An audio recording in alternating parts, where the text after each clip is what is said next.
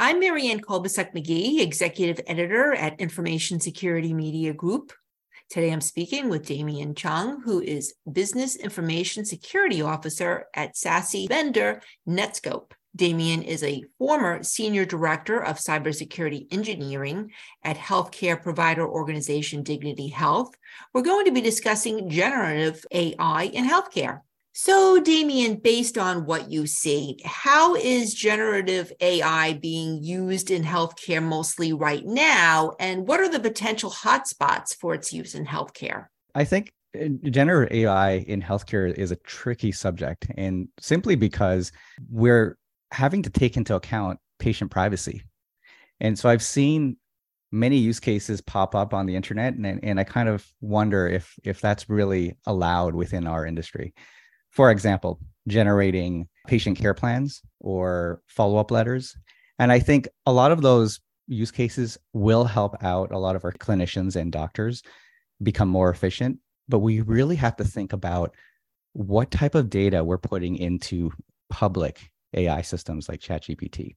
How much of that information is really going to stay private versus be used potentially against patients later in the future?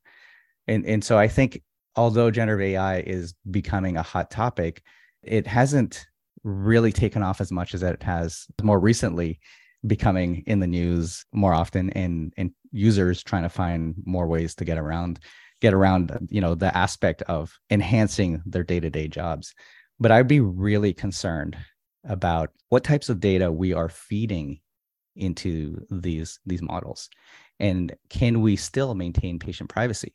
So when it comes to those concerns related to patient privacy, what are you most worried about? Is it patient data getting fed into these systems and not being properly de-identified? What are your top concerns? Correct. Yeah, I mean, so if you're a user who is trying to build a specific patient care plan, what information are you putting in there about that specific patient? And I think we need to really slow down and think about the proper ways to use these AI models. And one of the things that have come up in my conversations has been the use of potentially moving these AI models privately, internally to health organizations, where now we can use those models in a secure fashion and also use it against our own data. But I don't think we're there yet.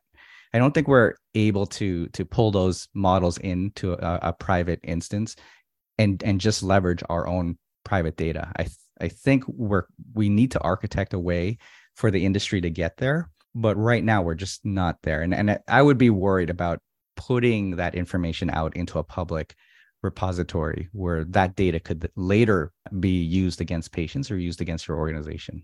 We also hear a lot about generative AI sort of being good at, taking a lot of data or a lot of information and then presenting it in a way that sounds good. But then when you start looking at it, there's a lot of inaccuracies sometimes. And I guess when it comes to patient health, you don't want bad information to show up that a clinician might act on in a way not knowing that this might not be accurate. What are your concerns when it comes to the accuracy that these systems may or may not have? I mean, that's a very good question. I kind of compare it to, let's turn it around. Patients who are trying to find their own cures. And remember when websites such as WebMD popped up, people were just searching for their conditions and trying to, come up with a solution for their own conditions. And that's sort of happening with AI today, where a patient will go and try to self-assess and maybe delay that real treatment that they need going forward. But you bring up a good point. How do we make sure that these AI models are being trained correctly? And how do we know that the sources they're using are legitimate? And at this point, we really don't. I think one of my concerns, especially if users are starting to use a generative AI system to, let's say, do some sort of research on their behalf, how do I know that source isn't poisoned? In healthcare, this is very easy. What if I go and search for conditions and the AI tells me that, oh, don't worry, that's just allergies. And so you never get it addressed. And I look at that as a way of attacking an entire population. If I were trying to, not have people worry about their condition and maybe seek a professional, but if I can downplay those symptoms by training the AI model to just ignore it or tell the population it's just allergies, you don't have to worry about it. Meanwhile, this could be, a biowarfare attack or some sort of new virus or that's spreading across the world. I think within technology and even cybersecurity, that's also a fear of ours. Where is that source coming from? Who's been training it? And are we susceptible to an attack? But yeah, that is a very good point. I don't know if we were able to address that today. So now, Damian, I understand that you have some concerns or some issues or some thoughts about how generative AI might force healthcare CISOs to rethink and overhaul their supply chain security strategies. Why and how might that happen? The supply chain is always at top of mind when we're thinking about technology and security, because now that AI is entering in as becoming more mainstream, we're going to be forced with multiple vendors that claim they have AI. And as a CISO, here are the things that I'd be worried about. One, is it really AI?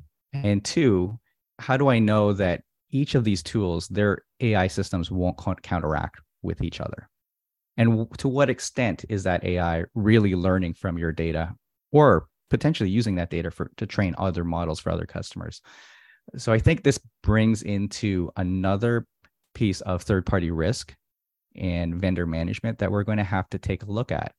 We're not going to be able to really dig down deep into every single tool, but as a technologist, I'm now looking at my users who want to use AI, but also my vendors who also want to use AI, and then use it as a selling point for their platform. How do I make sure that that is going to benefit me and my organization and my department from helping them become more efficient? But how do I also make sure that they're not counteracting with each other and canceling each other out? And that's what I'd be worried about when it comes to supply chain, third-party risk, and how that's going to impact our organizations and healthcare providers in the future. So, Damian, with that said, how should healthcare CISOs assess generative AI when it comes to their suppliers? Are there certain questions they should be asking? Are there certain red flags they should be looking for? And how should they sort of move forward on that path? Yeah, I think it starts with being aware of who your vendors are and what they're using to really provide services for you. And so if they're using generative AI to create something, do they even have the rights to use it? And would they be protected from copyright infringement? And so a lot of these are concerns of mine being on the vendor side, so that we're not taking code and utilizing code from an AI system, because I just don't know who's created that and who may come back to claim it later. That's a big worry of mine. So if you're going to assess vendors moving forward, ask them if they're using any kind of AI within their platform to deliver services to you. If they're using any kind of generative AI to create content or create source code, you need to understand that aspect of it as well, so that you can be prepared and ask the right questions. It's go back into schools and students using generative AI to produce their papers. We also now have to look at our vendors to see, well, how much generative AI are they using to support their business? And does that create an increased risk to you as a potential customer? So, Damian, as you know, we hear a lot about software bills of material, where a vendor provides or will hopefully provide their customers with a list of the various components that are in their products, in case there's a vulnerability found somewhere that is in a commonly used open source component, or something that's popular and used in many different sorts of applications.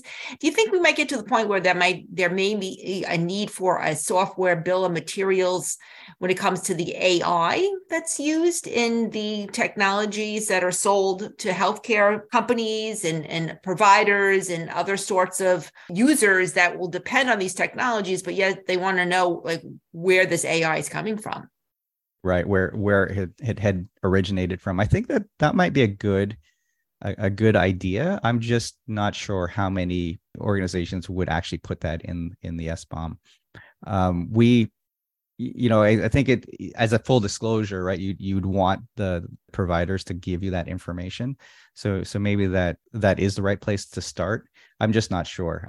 I think as an industry vertical, we're going to have to come together and create a standard where it's openly talked about and we understand where some of these services are being supported from. And finally, Damian, we talked a little bit about some of the privacy issues, some of the patient privacy issues that involve the use of generative AI in healthcare, potential issues with that. What about security issues? Do you foresee there being certain security red flags when it comes to the use of generative AI in healthcare? And where would those issues perhaps be focused, do you think? Yeah, I mean, we want to allow our users to explore new technologies. And I think within healthcare, we don't want to stop innovation. And if we just put a wall up and say no more generative AI, users are just going to find a way around that. And then as a security team or a technology team, you lose the visibility to what those users are doing, and you lose visibility to the risk. I think one of the things I would be more concerned about as a security professional is not necessarily that the users are going there, but that hopefully they understand the proper uses for generative AI and what's acceptable, and maybe put some guardrails around that where we can have DLP rules in place that stop them from uploading any type of PII or patient information into these systems that we're just not sure how they're using that data into other models that may be used for other customers. And so my approach as a security professional is to not really block the users, but educate them and then put guardrails around them so that as soon as they do something that looks a little risky, we can then put up a coaching page or coach them in real time, or perhaps block that specific action, but not cut out generative AI tools altogether. I think they're going to be useful in our vertical and for user workflow, and it's going to make them more efficient. And we want to be innovative, like I said, and not stop these users from trying out new tools.